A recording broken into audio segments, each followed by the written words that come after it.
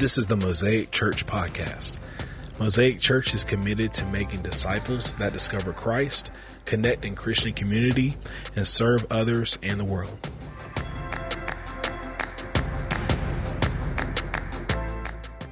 Two sermons ago, we talked about doubting Thomas. If you remember the picture of Thomas, the painting that was rendered of Thomas putting his hand in Jesus' side.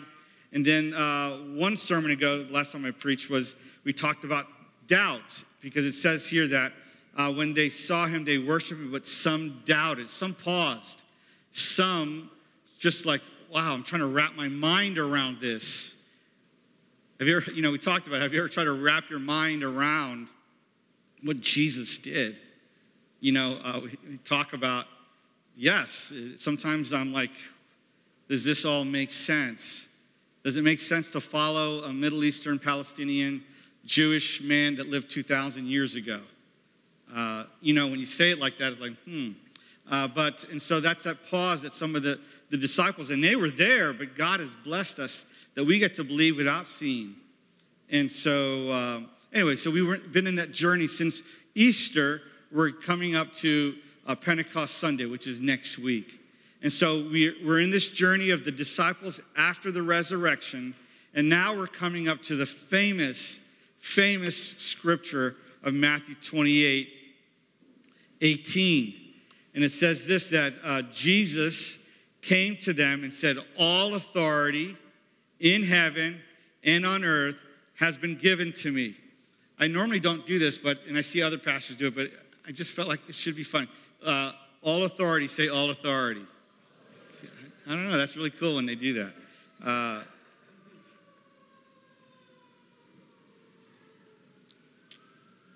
All authority in heaven and on earth has been given to me. Therefore, go and make disciples of all nations, baptizing them in the name of the Father and of the Son and the Holy Spirit, and teaching them to observe all that I've commanded you.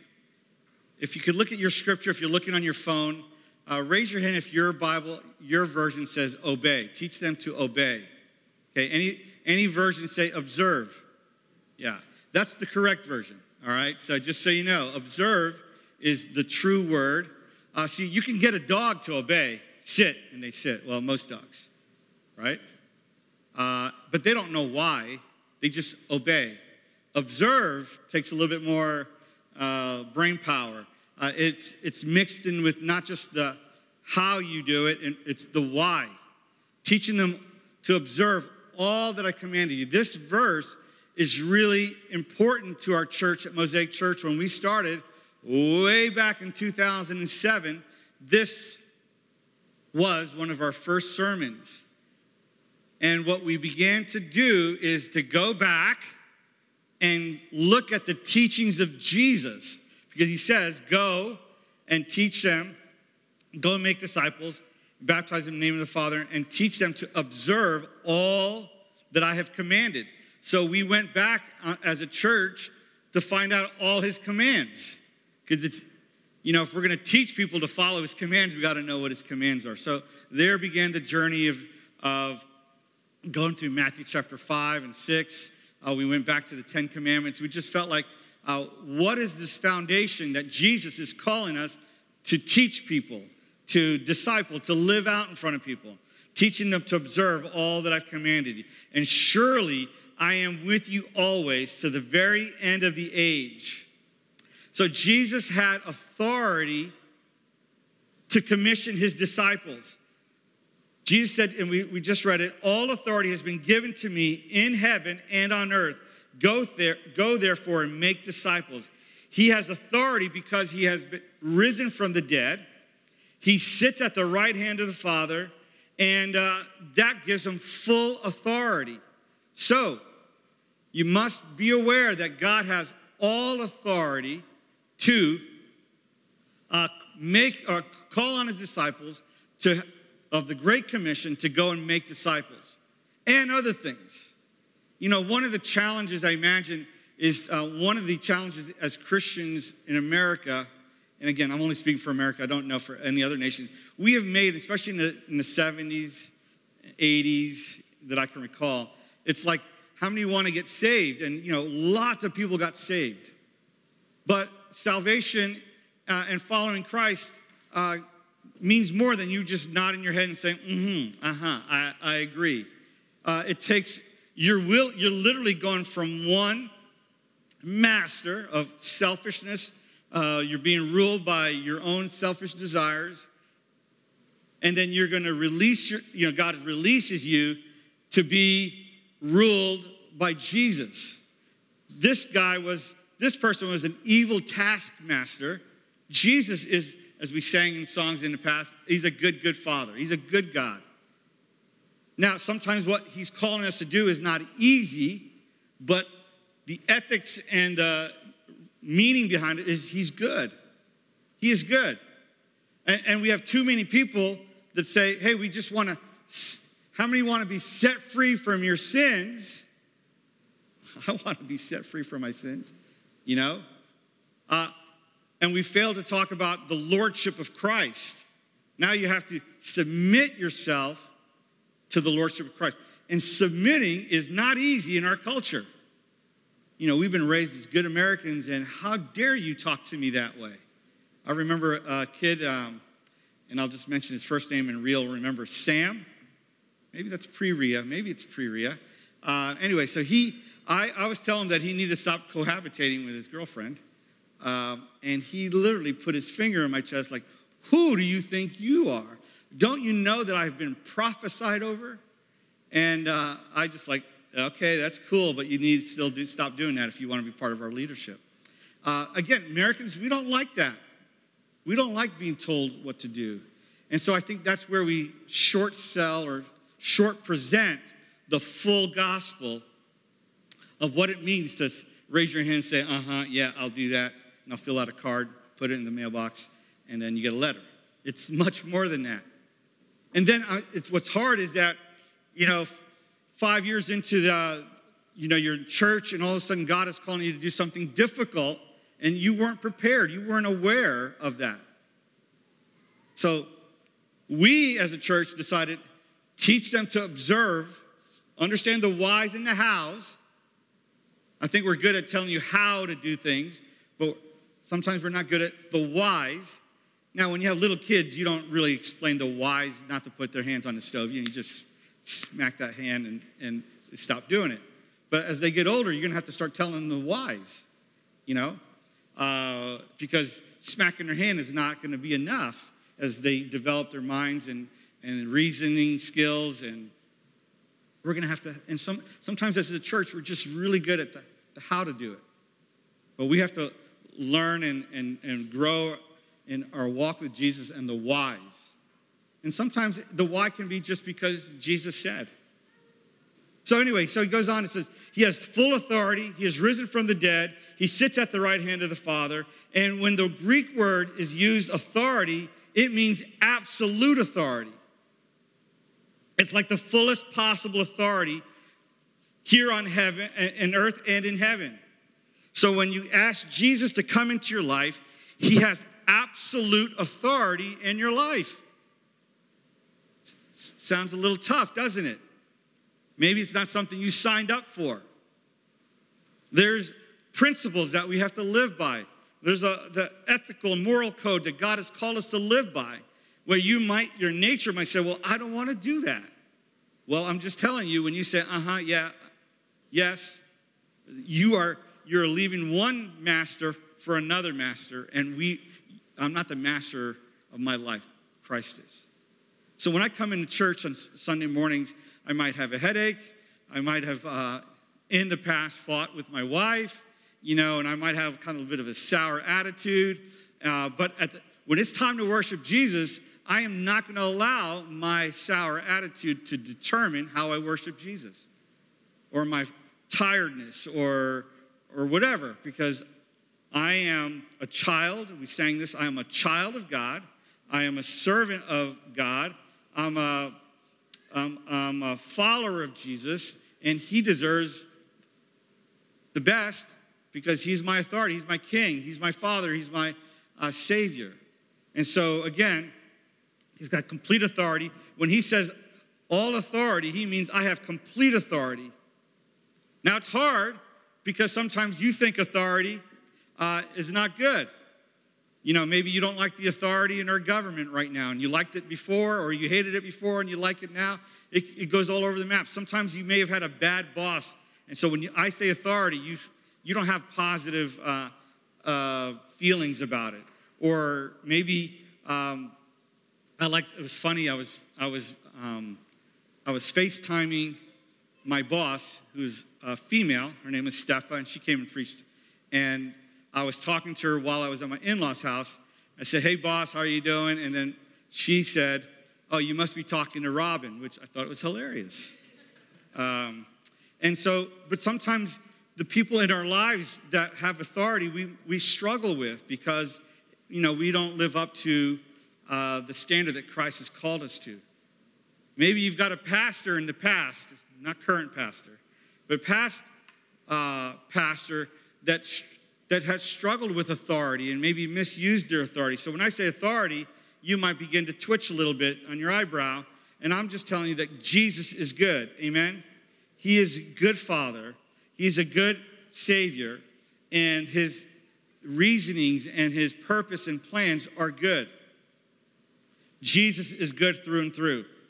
Now, Jesus has supreme authority throughout, not just here, but in the universe, and he has commissioned his disciples, and he's going to empower them, and that's the next week's sermon, but he's going to empower them to fulfill their purpose.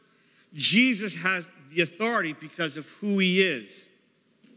It says in Matthew, Jesus speaks as one already in heaven and with a worldwide outlook. He understands things. So earth is not just his limitations of his authority. But what is the Great Commission? What is the Great Commission? Are Christians to be, we are to obey the Great Commission of Matthew 28? What's our role in all this? So what is the Great Commission? The Bible records Jesus giving the disciples this great commission. And if you look at Acts chapter 1, it says, "You will receive power when the Holy Spirit has come upon you, and you will be my witnesses in Jerusalem and all of Judea and Samaria to the ends of the earth." It's just very similar to what we just read in Matthew 28. So the Great Commission that Jesus gave his disciples was not limited to his disciples.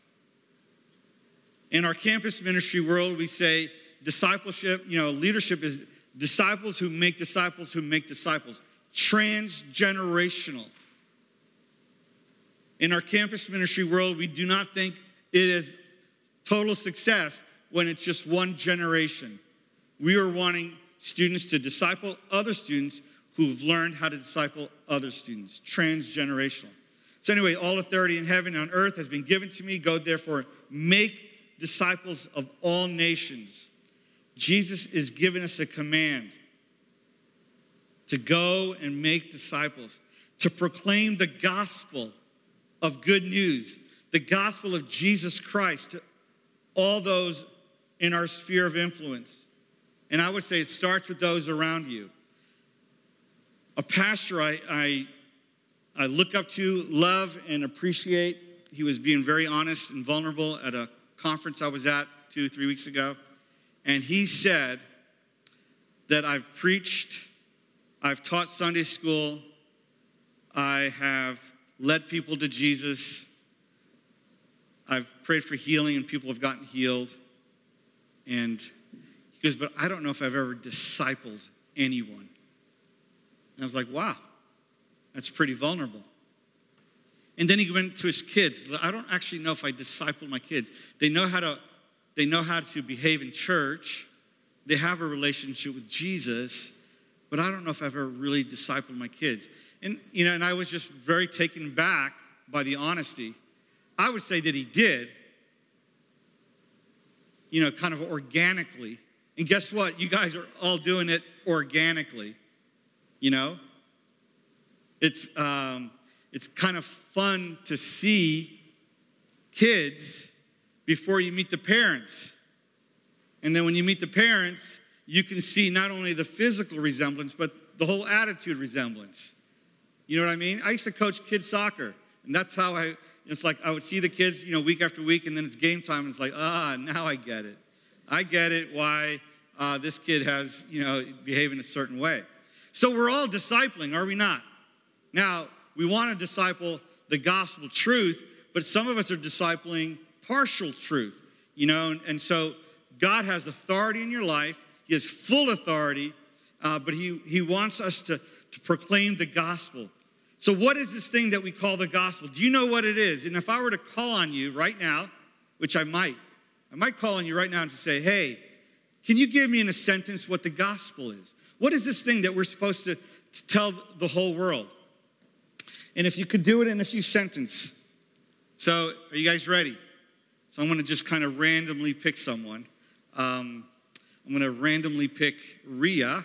Ria, could you stand and just tell us real quick, what is the gospel? What is the gospel? You can take your mask off. It's okay for this moment. I would say that Jesus chose to dwell with us to save us from ourselves and the complete self-absorption of our sinful self. All right. Thank you. Let me randomly pick somebody else. Eric. Oh, Eric. Just stand up and speak loud. What is the gospel? I would say the gospel is the good news that the Lord sent Jesus to die for our sins so that we can be in communion with him, not just in eternity, but that we also have the joy of experiencing his kingdom here and now. Wow. One more. Who would I pick? Just randomly pick. Maybe someone in the back. Jeremy. Give it a shot, Jeremy. Give it a shot.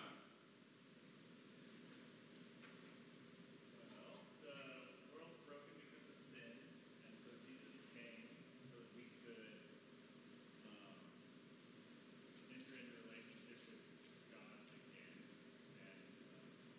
restore that brokenness back to what it was. Excellent. Thank you. When Jesus told the disciples to go into all the world, it was an imperative command. To command. What is that command? So many of us, and I know I was included in this, I thought the command was to go. I had a friend who was on our staff, and his name was Mason Corwin. And sometimes Mason chimes in, and so I'm going to talk about you, Mason, for a second. But sometimes I would say, Mason, hey, staff, I would like for you to go to the union. And before you know it, he heard the emphatic command of go. So he was literally out the door. And I would have to call him back. It's like, don't go yet, Mason. You don't know what I'm asking you to do. And he's like, so he'd slow down. And that was kind of a running joke in our staff. He would just literally go. But the emphatic command is to make disciples. It's to make disciples. Back in the day, I used to struggle with what God's plan was for me. Anybody else been there like, God, what? And it's one of my favorite quotes. It's by Christopher Wright, not N.T. Wright. Christopher Wright. And he says, when you're young in the faith, the prayers are like this. Lord, what is your mission for me? But it should be, as we mature in the Lord, what kind of me do you want for your mission? Because the mission has already been given. We don't have to figure out what the mission is. We already know what the mission is to go and make disciples. I have around 40 campus ministries that are under my umbrella of authority and in Chi Alpha, and we're struggling. Numerically, we are not as where we thought we were. And so what we've had to do, and I've commanded with the authority that I have, especially in the state of Florida, I've gathered all our campus leaders, and I've already told them, listen, I have your plan for the fall and spring. It's to make disciples, period. It's not to have a large group gathering. It's not to have a worship service. Those are good, but the main thing you need to focus on is to make disciples who make disciples. And Jesus has already given us that mission. And so when I read this quote, it challenged me, because one of the reasons I wasn't fulfilling the mission wasn't because I didn't know what the mission was. It's because I wasn't prepared. My heart was still darkened by selfish and insecurities and things that just kept me from fulfilling the Great Commission. It's very hard to tell your neighbors about the good news of Jesus Christ when you're fighting with your spouse and life is horrible, you know? And so there was a journey that I had to go with. So this quote makes sense to me. I now know what your mission is, but Lord, help me to be the kind of person that can present your mission, can present the gospel of truth that we just explained. It's hard when the neighbors can hear, husband and wife screaming at each other. And then you go next door, it's like, hey, I want you to have this wonderful life in Jesus, like what we have. And the guy's like, what? I mean, I can hear through the walls. And so God wants to empower us, cleanse us, empower us, if we can see in the following week, to help do what he's already commissioned his disciples and us to do, to go and make disciples. Some more quotes I like from Christopher Wright. If our mission is to share the good news, we need to be good news people. If our mission is to share the gospel, then we need to be the good news gospel people. If we preach transformation, that God can make a difference in your life, then we need to show evidence that transformation has happened in our lives. Does that make sense? I mean, this is not science. This is what Jesus is calling to live a life, because he has full authority. We have already established that. Full authority to give the commission, and he's got full authority to say, hey, I want my disciples to live in a way that brings me the greatest glory, and so that your life can be a light to those around you. Your kids, every parent here is a disciple. Every good habit and bad habit that you have is being transferred down to your children, right? So you are a disciple. Now, what kind of disciples we are, we need Jesus to help us. And he's going to help us if we allow him. A last one, and this is my favorite, because I'm going to ask Joanne in a second. Is she here? Downstairs maybe with the baby? Patrick, are you here? There you are. You may want to find Joanne, but I would like us to sing the first song, I think it is. Because I'm writing here, Exodus was not just an event where people were taken from slavery just into freedom. You were not taken out of slavery just to be free. A couple of Easters ago, and Royce, bless my heart because he remembers the message, talked about how in our journey with Jesus, God breaks the lock. We've been set free, but too many of us are afraid to walk out because we're so accustomed to being enslaved in the cell. But we're not just walking out so we can be free. We're walking out. Jesus made a way for us to walk out of the prison and to be free to have relationship with our Savior. It's the Exodus, people were set free from slavery to have relationship with God the Father. You and I have been set free, not just so I can stop cussing and stop doing all the things that I used to do. No, it's so that I can have relationship with Jesus. And too many of us get stuck in the middle thinking, okay, I'm saved now. There's a whole wing of Christianity that says, okay, once saved, always saved, and you kind of just do whatever you want to do. And I know not everybody does that. But I'm saying that he has set us free. The Exodus stories set us free from slavery to have relationship with the Father. And so the Exodus was a scene of slavery to freedom, but slavery or a relationship to covenant with the Father. Redemption was for relationship with the Redeemer, so that we can serve his interest and his purpose in the world. So our challenge, church, is to live a life that exemplifies people who have been set free from slavery. You want to make disciples, this is what you do. You set free from slavery, and that you have been redeemed, and there's relationship. And I struggled sharing the good news early on in my life because I knew that my life wasn't measuring up so I could share the good news.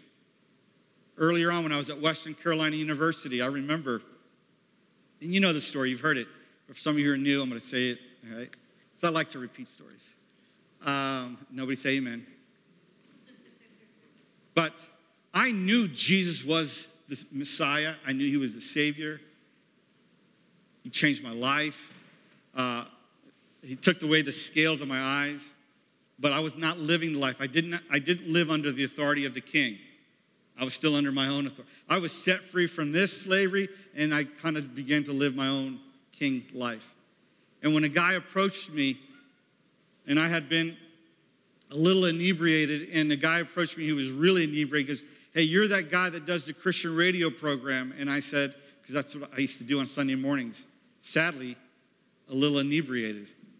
I was not living the life. And when he called me out, I was ashamed and I denied Christ. And I remember trying to share the good news with my hallmates. My dorm was called, I think it was called Leatherwood. And I was the only Christian in the hall. I had all my Christian albums. I'd play all my Petra albums. And I'd play it loud so they could hear it down the hallway.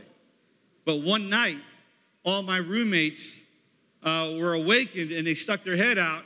And I had been fighting, all my hallmates, I was fighting, literally fist fighting with my roommate. And we were rumbling and pounding each other down the hall. And so do you see how that can be a deterrent for someone who wants to hear the good news of liberation and how awesome God is when my own life was not living it out? Here I was. Literally, they saw me fighting up and down the hallway. But Christ has a better way than Mario's way. That was a horrible Mario way. Set slavery, redemption, relationship. And when we get that part and we are under the authority of Christ, we can go and make disciples in a good way. Our kids, all parents here, man, you are discipling kids right now. Hey, Adam, I had this like epiphany 3 nights ago, 2 or 3 weeks ago. Like, what we're teaching the kids downstairs is probably more important than what we're teaching them, what you're learning right here. Well, let me put it this way. I think what the opportunity that we have downstairs, to me, seems more monumental than what's happening up here. We have to help our kids. That's why we have them here during worship, so they can see you. Now, you may think they're not seeing you, they're just misbehaving and running around, but they are. From the corner of their eyes, they're watching mommy and daddy worship. Anyway, let's move on because we're going to sing this song. So the question is, are you making disciples? Now, like I said, and I'm going to stop here in a second, the emphatic verse here is to make disciples, not go. It should almost read as, wherever you go, make disciples. Not that you got to go. You know, when I was in the 80s, we thought we had to just go. I mean, I had to go overseas. I had to go over here. Wherever you go, make disciples. Make disciples at work. Make disciples at home. Make disciples in small groups. Make disciples in worship team. Wherever you go, the word go is not the emphatic command. It's make disciples.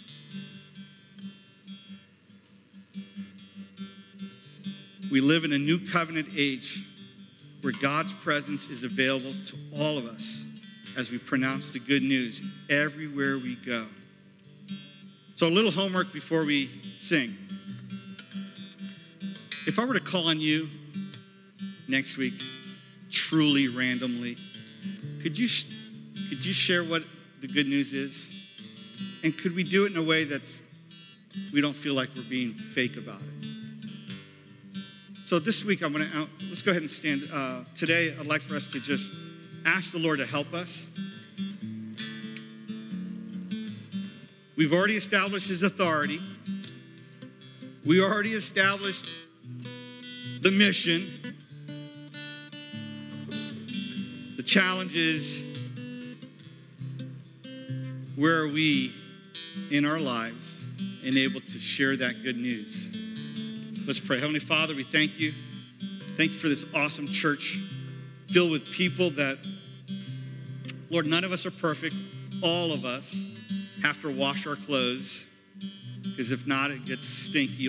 Every one of us have stinky clothes that we have to get washed, and we recognize that, and I'm included. And Lord, we say thank you that you wash us clean.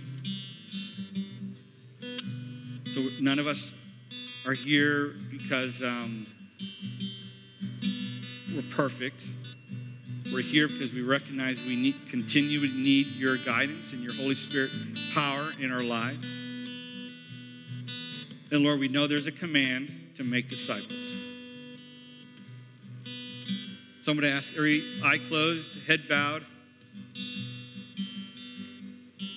I just want you to say, Pastor, I'm going to raise my hand, and I want you to just pray for me to help me to be a good disciple and to make disciples. Just raise your hand. Amen. Hands everywhere. For your glory, Lord. Not for Mosaic. We're not trying to increase Mosaic's attendance. But, Lord, we're trying to increase your kingdom. For your glory. Because you desire to have that relationship with so many of us who, Lord, back in the day, I was playing so hard to get, and I was living my own life. And Lord, help us to recognize that relationship that you so desire with your creation. In Jesus' name. Okay, let's sing this song. I think it works really well to just kind of seal what God and the Holy Spirit is saying to us. We want to thank you for listening. We pray that you were blessed and encouraged. If you like what you heard today, subscribe to this podcast and listen whenever you like. To find out more about Mosaic Church, please visit www.mosaicchurchtlh.com.